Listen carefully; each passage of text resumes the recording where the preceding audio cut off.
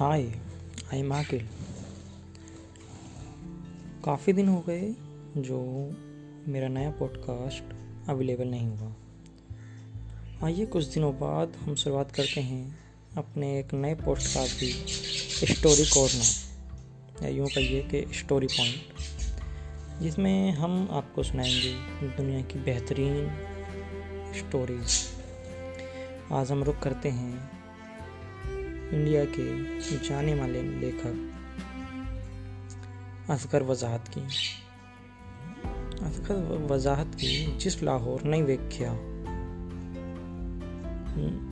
Drama series है और जो बहुत फेमस है। तो आइए सुनते हैं इसका पहला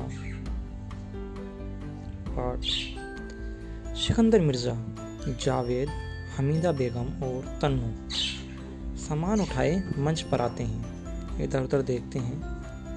वे कास्टोडियन द्वारा अलॉट हवेली में आ गए हैं। सबके चेहरे पर संतोष और प्रसन्नता के चिन्ह दिखाई पड़ते हैं। सिकंदर मिर्ज़ा, जावेद और दोनों महिलाएं हाथों में हाथ उठाए सामान को रख देती हैं।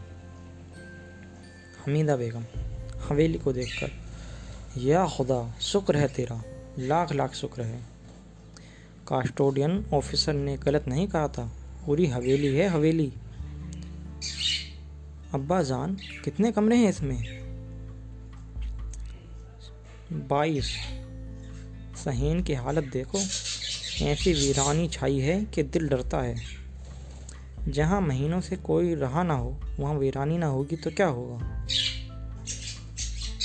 जहाँ महीनों से कोई रहा ना हो वहाँ वीरानी ना होगी तो क्या होगा? मैं तो सबसे पहले शुक्राने की 2 वक्त नमाज पढ़ूंगी। मैंने मन्नत मानी थी, उस नाट पीटे कैमत से तो छुट्टी मिली। हमीदा बेगम दरी बिछाती हैं और नमाज पढ़ने खड़ी हो जाती हैं। अब्बा जान, ये घर किसका है? अब तो हमारा ही है बेटा। जावेद, मतलब पहले किसका था? बेटा, इन बातों से हमें क्या मतलब? हम अपनी तो जायदाद लखनऊ में छोड़ आए हैं, उसके एवज समझो ये हवाली मिली है।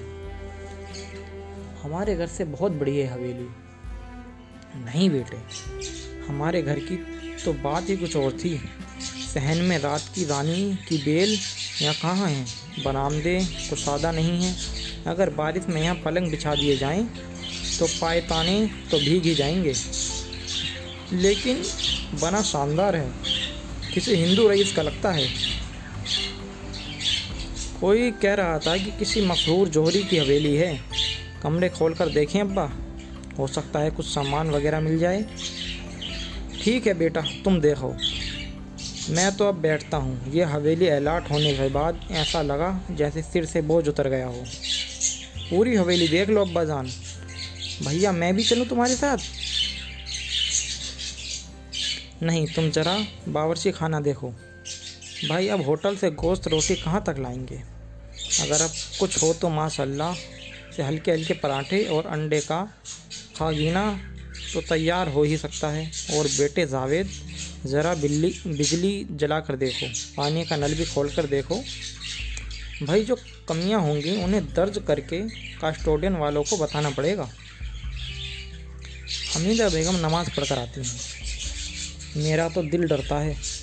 डरता है? पता नहीं किसकी चीज़ है, किन अरमानों से बनवाई होगी हवेली। फिजूल बातें न कीजिए बेगम। हमारे पुश्तैनी घर में आज कोई शरणार्थी दंदनाता फिर रहा होगा। ये ज़माना ही कुछ ऐसा है। ज़्यादा शर्म, हया और फिक्र हमें कहीं का ना छोड़ेगी। अपना और आपका ख्याल ना भी करें तो जावेद मियाँ और तनवीर बेगम के लिए तो यहाँ पैर जमाने ही पड़ेंगे। शहर लखनऊ छोटा तो शहर लाहौर, दोनों में लाम तो मुस्तरिफ है। दिल से सारे वहम निकाल फेंकिए और इस घर को अपना घर समझकर जाइए। बिस्मिल्लाह। आज रात मैं ईशा की नमाज के बाद तिलावत कुरान पाक करूँगी। तन्नो दौड़ती हुई आती है। वह डरी हुई है, सांस फूल रही है। क्या हुआ बेटा? क्या हुआ? इस हवेली में कोई है अम्मा? कोई है? क्या मतलब? मैं सीढ़ियाँ चढ़कर ऊपर गई तो मैंने देखा। क्या फिजूल बातें करती हो? नहीं अब्बा, सच। डर गई है, मैं जाकर देखती हूँ। हमीदा बेगम मंच के दाहिनी तरफ जाती हैं। वहाँ से उसकी आवाज़ आती है, यहाँ तो कोई नहीं है। तुम उधर किधर गई हुई थी? उधर तो सीढ़ियाँ हैं उनसे। बेगम सीढ़ियों की तरफ जाती है। तन्नो और मिर्जा मंच के दाहिनी तरफ जाते हैं। वहाँ लोहे की सलाखों का फाटक बंद है। तभी हमीदा बेगम के चीखने की आवाज़ आती है, अरे ये तो कोई, देखो कोई सीढ़ियाँ उतर रही हैं। मिर्जा तेजी से दाहिनी तरफ जाते हैं। तब तक सफ़ेद कपड़े पहले बुढ़िया उतरकर दरवाजे के पास आकर खड़ी हो जाती है। आप कौन हैं? वाह जी वाह, ये खूब रही। मैं कौन हूँ? तुस्सी दस्सो कौन हो जो बिन पूछे मेरे घर घुसाए? घुसाए? घुसाना कैसा? मोहतरमा, ये घर हमें कस्टोडियन वालों ने अलॉट किया है। अलॉट? अलॉट मैं नहीं जानती। ये मेरा घर है। ये कैसे हो सकता है? अरे किसी से भी पूछ ले। यह रतनलाल जौहरी की हवेली है। मैं उसदी मावा। रतनलाल जौहरी कहाँ है? फसाद शुरू होने तो पहले किसी हिंदू ड्राइवर दी लाश विच घरों निकाल लिया सी। साड़ी गड्डी दा ड्राइवर मुसलमान सी ना, वो लाहौर तो बाहर जान नूं तैयार ना होई सी होंदा। रुआसी आवाज़ में तद दा गया तो रतन आज तक रोन लग दी है। देखिए, जो कुछ हुआ हमें सख्त अफसोस है, लेकिन आपको तो मालूम ही होगा कि अब पाकिस्तान बन चुका है। लाहौर पाकिस्तान में है। आप लोगों के लिए अब यहाँ कोई जगह नहीं है। आपको हम कैंप पहुँचा आते हैं। कैंप वाले आपको हिंदुस्तान ले जाएंगे। मैं किधर नहीं जाना? ये आप क्या कह रही हैं? मतलब ये कि ये मकान मेरा है। देखिए, हमारे पास कागजात हैं। साढ़े कोल भी कागजात ने। आप तो बात समझिए कि आप यहाँ पाकिस्तान में कोई हिंदू नहीं रह सकता। मैं तो इत्थे ही रवांगी। जैद ना रतन नहीं आ जांदा। रतन? हाँ, मेरा बेटा रतनलाल जौहरी। देखिए, हम आपके जज्बात की कदर करते हैं, लेकिन हकीकत यह है कि अब आपका लड़का रतनलाल कभी लौटकर वापस। क्यों, तू क्या खुदा है? तो तन्नू सारी गल्ला पक्कियाँ पता होना। बहन, सैकड़ों हज़ारों लोग मार डाले गए, तबाह बर्बाद हो गए। सैकड़ों हज़ारा बच भी तो गए। देखिए मोहतरमा, सो की सीधी बात ये कि आपका मकान खाली करना पड़ेगा। यह हमें मिल चुका है सरकारी तौर पर। मैं इत्थों नहीं निकलूँगी। माफ़ कीजिए मोहतरमा, आप मेरी बुज़ुर्ग हैं, लेकिन अगर आप ज़िद पर कायम रहीं तो शायद। हाँ, मन्नू मार के रावी विच रोण आवो, तद हवेली ते कब्जा कर लेना। मेरा जिंदा रयांदे ऐजा हो नहीं सकता। या खुदा, ये क्या मुसीबत आ गई। आजकल शराफत का ज़माना नहीं है। आप कस्टोडियन वालों को बुलाइए तो अभी ना।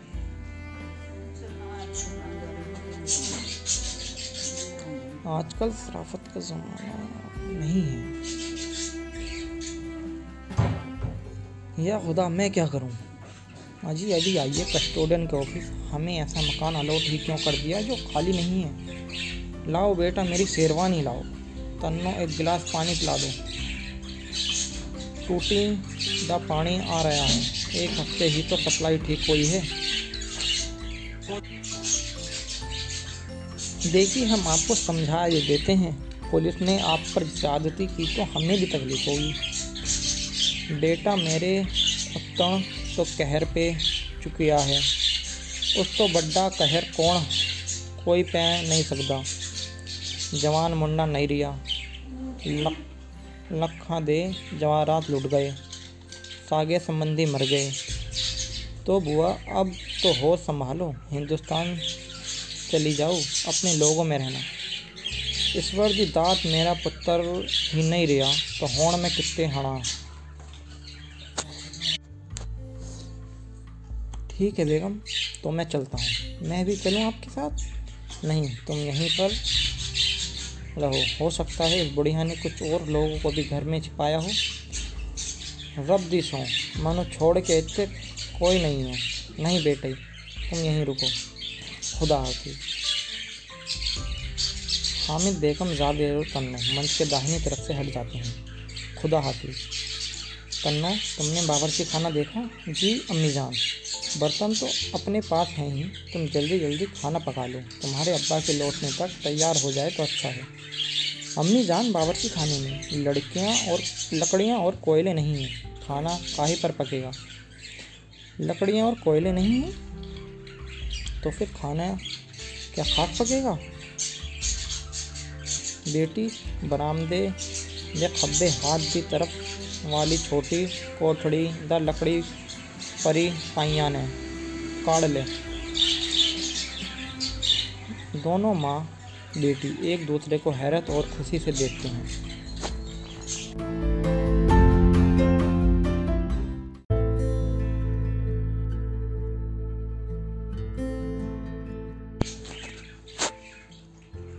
Hi, I'm Aakil.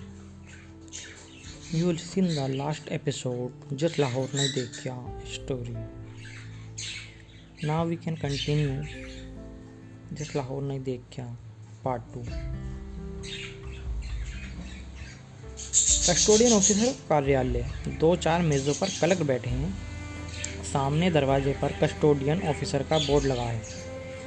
दरवाजे पर चौकीदार नुमा चपरासी बैठा है। ऑफिस में भीड़ लगी है। सिकंदर मिर्ज़ा किसी क्लर्क से बात कर रहे हैं। अचानक क्लर्क जोरदार ठहाके लगाता है। दूसरे क्लर्क चौंक कर उसकी तरफ देखने लगते हैं। हा हा हा हा हा, ये भी खूब कही। अरे यारो, काम तो होता ही रहेगा, होता ही आया है। ज़रा तफरीह भी कर लो। ये भाईजान एक बड़ी मुसीबत में पड़ गए हैं, इनकी मदद करो। इस कमरे की हवेली अलॉट कराने के बाद भी मुश्किल में फंस गई हैं। अरे ये तो 22 कमरों की हवेली का कबाड़ ही नीलाम कर दें तो परेशानियां भाग खड़ी हों। मियाँ, इनकी जान के लाले पड़े हैं और आप लोग हंस रहे हैं। अम्मा, साफ साफ बताओ, पहेलियाँ क्यों बुझा रहे हो? जनाब, बात यह है कि हवेली मुझे अलॉट हुई है, उसमें एक बुढ़िया रह रही है। क्या मतलब? मैं उसमें मतलब हवेली खानी ही नहीं है, वो मुझे अलॉट कैसे हो सकती है? हम समझ नहीं रहे आपकी परेशानी क्या है। अरे साहब, हवेली में बुढ़िया रौनक अफरोज है, कहती है उनके रहते वहाँ कोई और नहीं रह सकता। मुझे पुलिस दीजिए ताकि मैं उस कमबख्त से हवेली खाली करा सकूं। मिर्ज़ा साहब, एक बुढ़िया को हवेली से निकालने के लिए आपको पुलिस की दरकार है? फिर मैं क्या करूं? करें क्या? हटवा दीजिए उसे। जी मतलब? अब हटवा देने का तो मतलब मैं आपको समझा नहीं सकता। जनाब मिर्ज़ा, आप चाहते क्या हैं? बुढ़िया हवेली से चली जाए, उसे कैंप में दाखिल करा दिया जाए और वह हिंदुस्तान नहीं, भारत कहिए, भारत। जी भारत भेज दीजिए। तो आपकी इसकी दरख्वास्त कस्टम ऑफिसर से करेंगे? जी जनाब, मैं दरख्वास्त लगाया हूँ। मिर्ज़ा साहब, आप जानते हैं कि हमारे कस्टोडियन ऑफिसर जनाब अली मोहम्मद साहब क्या तहरीर फरमाएंगे? क्या? वो लिखेंगे आपके नाम दूसरा मकान अलॉट कर दिया गया। जी दूसरा? और 22 कमरे की हवेली को आपने किस सिंधी अजीज़ की जेब में डाल देगा? कुछ समझ में नहीं आता। जनाब, आप किस्मत वाले हैं जो धुप्पल में आपको इतनी बड़ी हवेली शहर लाहौर के दिल कूचा जौहरिया में मिल गई। आपके दरख्वास्त देते ही आप और बुढ़िया दोनों पहुंच जाएंगे कैंप में और कोई सिंधी 22 कमरों की हवेली में दनाता फिरेगा। कुछ समझ में नहीं आ रहा, क्या करूं? अरे चुप बैठिए। और बुढ़िया? अरे साहब, बुढ़िया ना हुई, शेर हो गई। क्या आपको खाई जा रही है? क्या आपको मारे डाल रही है? क्या आपको हवेली से निकाल दे रही है? नहीं तो बैठिए आराम से। क्या उम्र बताते हैं आप? 65 से ऊपर है। अरे जनाब, तो बुढ़िया आबे हयात पिए हुए तो होगी नहीं, 2-4 साल में तहन्नुम वसील हो जाएगी, पूरी हवेली पर आपका कब्जा होगा। आराम से रहिएगा। आप कसम खुदा की बिला वजह परेशान हो रहे हैं। बात फरमाते हैं आप, कैंप में गुजारे 2 महीने याद आ रहे हैं तो चारों तरफ रोशन हो जाते हैं। अल अमानो अल हफीज़। अब मैं किसी कीमत पर हवेली नहीं छोड़ूंगा। अजी मिर्जा साहब, एक बुढ़िया को ना रहे रास्ते पर ला सके तो फिर हद है। आ जाएगी, वक्त लगेगा। अरे साहब, और कुछ नहीं तो याकूब साहब से बात कर लीजिए। जी हाँ याकूब खां, पूरा काम बना देंगे एक झटके में। उंगली गर्दन पर रखकर गर्दन कटने की आवाज़ निकालता है। सुनिए इसका बेहतरीन एपिसोड 3 अगले एपिसोड में।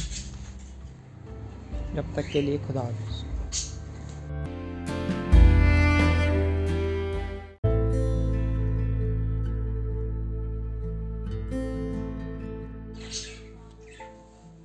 Hi, I am Aqil. वक्त की बेकदरी ना करते हुए हम शुरू करते हैं 3रा एपिसोड जिस लाहौर नहीं देखिया का।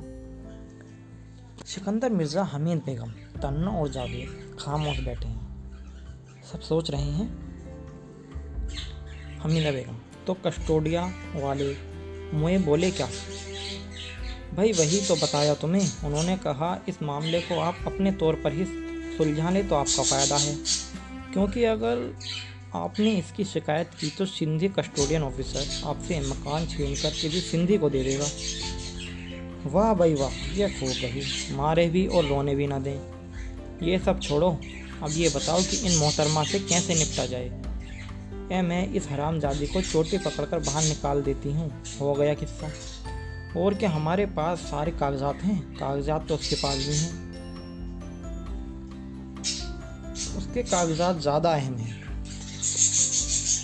क्यों भैया? अगर कोई शख्स इधर से उधर आया गया नहीं तो उसकी जायदाद कस्टोडियन में कैसे चली गई?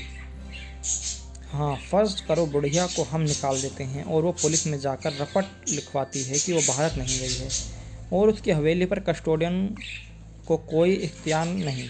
क्या होगा फिर? क्या किया जाए? बुढ़िया चली भी जाए और हाय तौबा भी ना मचाए। जावेद मियाँ से चुपचाप ले जाएं और हिंदुस्तान के कैंप में छोड़ाएं। तो बुलाऊं से? रुक जाओ, बात पूरी तरह समझ लो। देखो, उससे भी कहा जा सकता है कि पाकिस्तान में अब सिर्फ मुसलमान ही रह सकेंगे और उसे यहाँ रहने के लिए मज़हब बदलना पड़ेगा। ये कहने पर हो सकता है कि वो भारत जाने के लिए तैयार हो जाए। समझ गई? तन्नो बेटी, जाओ जाकर उसे आवाज़ दो। क्या कहकर आवाज़ दूँ? बड़ी भी कहकर पुकारूं या अपना काम निकालना है? दादी कहकर आवाज़ दे देना, बुढ़िया खुश हो जाएगी। तन्ना लोहे की सलाखें वाले दरवाज़ों के पास जाकर आवाज़ देती है। दादी, सुनिए दादी। कौन है? कौन आवाज़ दे रहा है? मैं हूँ दादी, तन्नो, नीचे आइए। अंधिया बेटी, अंधिया। रतन की माँ दरवाजे पर आती है। रतन की माँ, आज किन्ने दिना बाद हवेली दादी दी आवाज़ सुनाई है। अपनी पोती राधा दी याद आ गई। दादी, अब्बा और अम्मा आपसे कुछ बात करना चाहते हैं। आधा फ़र्ज़ है, तशरीफ़ रखिए।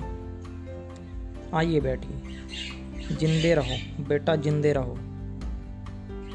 तवाणी कुड़ी ने आज मैनू दादी कह के पुकारिया। माफ़ कीजिए, आपके जज्बात को मजरू करना हमें मंजूर न था। हम आपका दिल नहीं दुखाना चाहते थे। नहीं, दिल कितने दुखिया हैं, उससे मैंने खुश कर देता, बहुत खुश।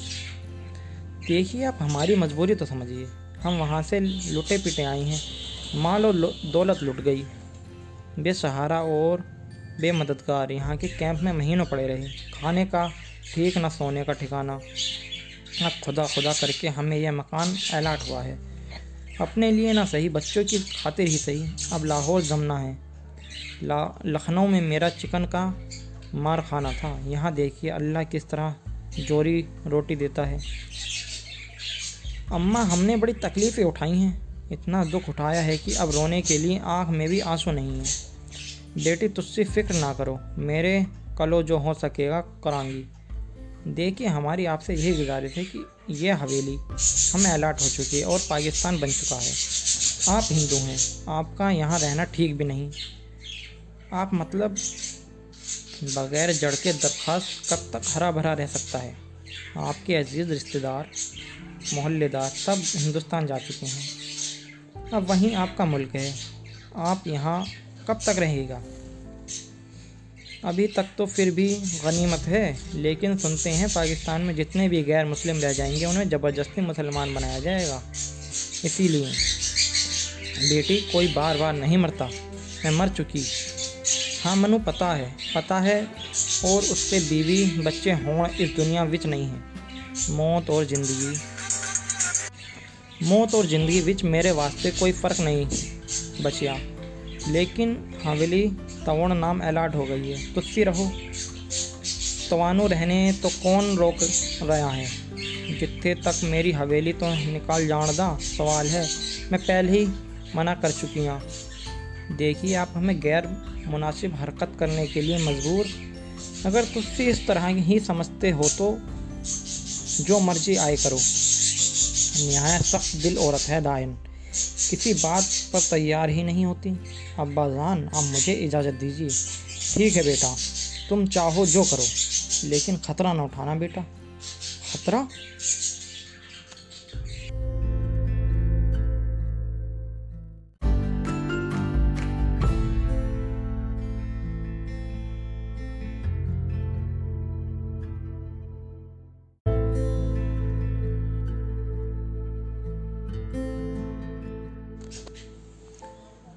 Hi, I am Aakil.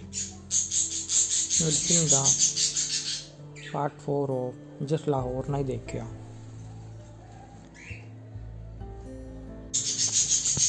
चाय की दुकान, अलीमुद्दीन चाय वाला, जावेद मिर्ज़ा, पहलवान अनवर, सिराज रजा, नसीर काज़मी बैठे हैं। अलीमुद्दीन चाय बना रहे हैं, पहलवान अनवर, सिराज और रजा चाय पी रहे हैं। ओ आलिम, इधर कितने मकान अलॉट हो गए। इधर तो और समझो गली की गली ही प्लाट हो गई। महेंद्र खन्ना वाला मकान किसे अलॉट हुआ है। अब मैं क्या जादू पहलवान, ये जो उधर से आए हैं अपनी तो समझ में नहीं आई। झटाक भर के आदमी, लस्सी का एक गिलास नहीं पिया जाता उनसे। अबे ये सब छोड़ो, मैं पूछ रहा था महेंद्र खन्ना वाले मकान में कौन आया है। कोई शायर है, नसीर काज़मी। तो गया महेंद्र खन्ना का भी मकान। और रजन जौहरी की हवेली, उसमें तो परसों ही कोई आया है, तांगे पर सामान वामान लाद कर। उसका लड़का कल ही इधर से दूध ले गया है। उधर कुछ मुसीबत हो गई है पहलवान, कुछ समझ में नहीं आ रही। क्या बात है। अबे रतन जौहरी की माँ जो हवेली में रह रही है। नहीं, हाँ पहलवान, वही लड़का बता रहा था। बेचारा बड़ा परेशान है, कह रहा था 6 महीने बाद मकान भी अलॉट हुआ तो ऐसा जहाँ कोई रह रहा है। तुझे कैसे मालूम कि वो रतन जौहरी की माँ है। लड़का बता रहा था उस्ताद। वह बच कैसे गई। इसका मतलब है अभी और बहुत कुछ दाव रखा है उसने। 22 कमरे की तो हवेली है उस्ताद, कहीं छुप गई होगी। एक कमरा छान मारा था हमने तो। रजा तू चला जा और उसे लड़के को बुला ला। किसे। अरे उसी को जिसे रतन जौहरी की हवेली अलॉट हुई है। पहलवान, उसके बाप को अलॉट हुई है। अरे तू लड़के को ही बुला ला। ठीक है पहलवान, अभी दही और मथा जाएगा, अभी घी और निकलेगा। लगता तो यही है उस्ताद। अबे लगता है क्या, पक्की बात है। काज़मी आते हैं। पहलवान उनकी तरफ शक्की नज़रों से देखता है। सलाम अलैकुम काज़मी साहब। वालेकुम सलाम। कहो भाई, चाय बाय मिलेगी। हाँ बैठिए काज़मी साहब, बस बच्ची सुलग रही है। आपकी तारीफ। वक्त के साथ हम भी ए नसीर खास व खास की तरह बहाए गए। वाह क्या शेर है।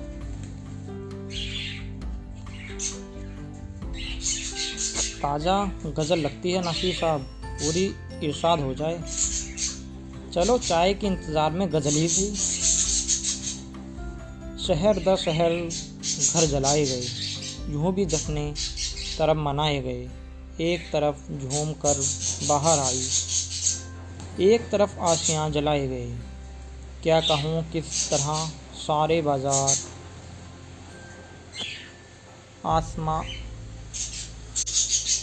असमतों के दिए बुझाए गए। आहतों खिलवतों के सरमाए मज़म-ए आम में लुटाए गए। वक्त के साथ हमें भी ए नसीर खार व खास की तरह बहाए गए। आजकल के हालात की तस्वीर उतार दी आपने। ला चाय ला। आपकी तारीफ, कौम का खादिम हूँ, तब तो आपसे डरना चाहिए। पहलवान, क्यों? खादिमों से मुझे डर लगता है। क्या मतलब? भाई दरअसल बात ये है कि दिल ही नहीं बदले हैं, लफ्ज़ों के मतलब भी बदल गए हैं। खादिम का मतलब हो गया है हाकिम, और हाकिम से कौन नहीं डरता। ज़ोर से हंसता है। चुभती हुई बात कहना तो आपसे कोई सीखे नासिर साहब। भाई बकौल मीर, हमको शायर ना कहो, मीर के हमने साहब। रजो गम कितने जमा किए कि दीवान किया।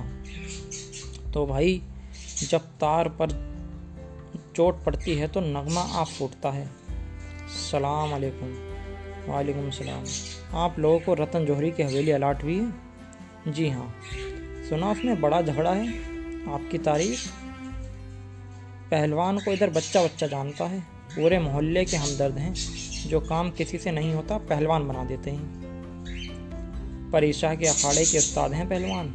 हम सब पहलवान के चेली चपाड़ हैं। हाँ तो क्या झगड़ा है? जावेद रतन जौहरी की माँ हवेली में रह रही है, ये कैसे हो सकता है? हमने उसे देखा है, उससे बात की है। तब क्या सच है? अब क्या सोचा है?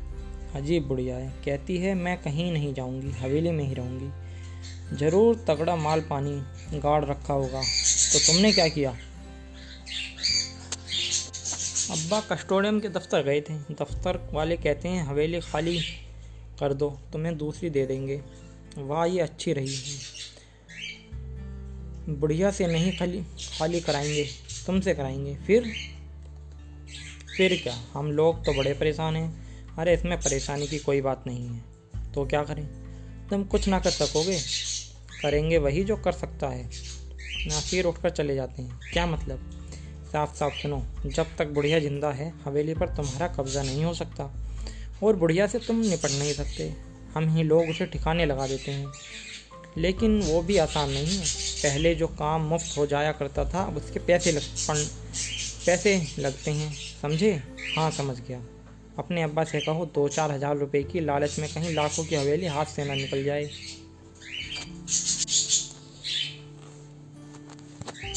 यूँ कहानी तो बहुत लंबी है। अगर हम आज सुनने बैठें तो शायद पूरा दिन बीत जाए।